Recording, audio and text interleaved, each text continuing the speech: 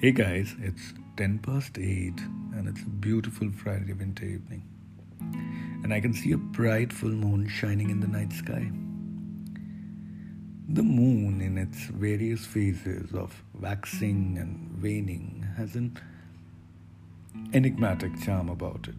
But I personally am completely enamored by the perfection of the full moon. How complete, spherical, and luminous it looks. And that brings me to this thought which I had a conversation about with my inner voice. The thought of fulfillment. A full circle of perhaps anything I feel has a beauty of its own. It is not only satisfying, it is wholesome in so many unexplainable ways. For an instance, imagine cooking your favorite meal and going all the way from seasoning it to garnishing it, or probably the satisfaction you get from watching a movie you've always wanted to watch and you complete it and until the end credits scroll up on your screen. It is satisfying, right? Now, that makes me wonder when we are aware of the beauty of wholesomeness or seeing something until the end, why do we leave a lot of conversations, a lot of feelings or relationships open ended or unfulfilled? Like leaving that someone on red on your social media accounts, or probably planning to meet up a friend and promising them to get back with a date, but eventually we don't.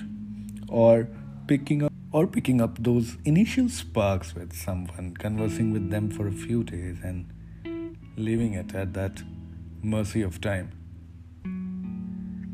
If we were to look around us, we will find ourselves surrounded with books or projects or unfinished chats in our social media accounts.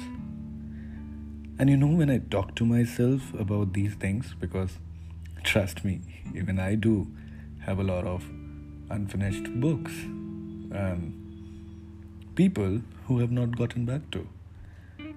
And I patronize myself by saying, hey, circumstances, you know what's up, right? Now, it does sound logical and convincing in that moment. But by the end of a certain period of time, you pile up so much unfinished, unfulfilled activities or tasks, it kind of gets overwhelming. And when everything else doesn't seem to go in the right direction, and you try and have a conversation with yourself just to pick up the pieces and start all over, you find yourself unloved and directionless, because the things which were to bring calm or joy have mostly been lying unrequited or open-ended. So when you talk to yourself next, talk about things which bring you joy and that sense of fulfillment. And if it's that book you've been waiting to finish, or finishing up that song on your guitar, or have been keeping that friend or special someone on hold for some time, remove the dust and pick up from where you left and finish it. Nothing would be more satisfying and bring you happiness than this. And please believe me, I am not preaching you to chase perfection. You see, an inch of movement is better than miles of intentions. So don't just intend to do it. Do it.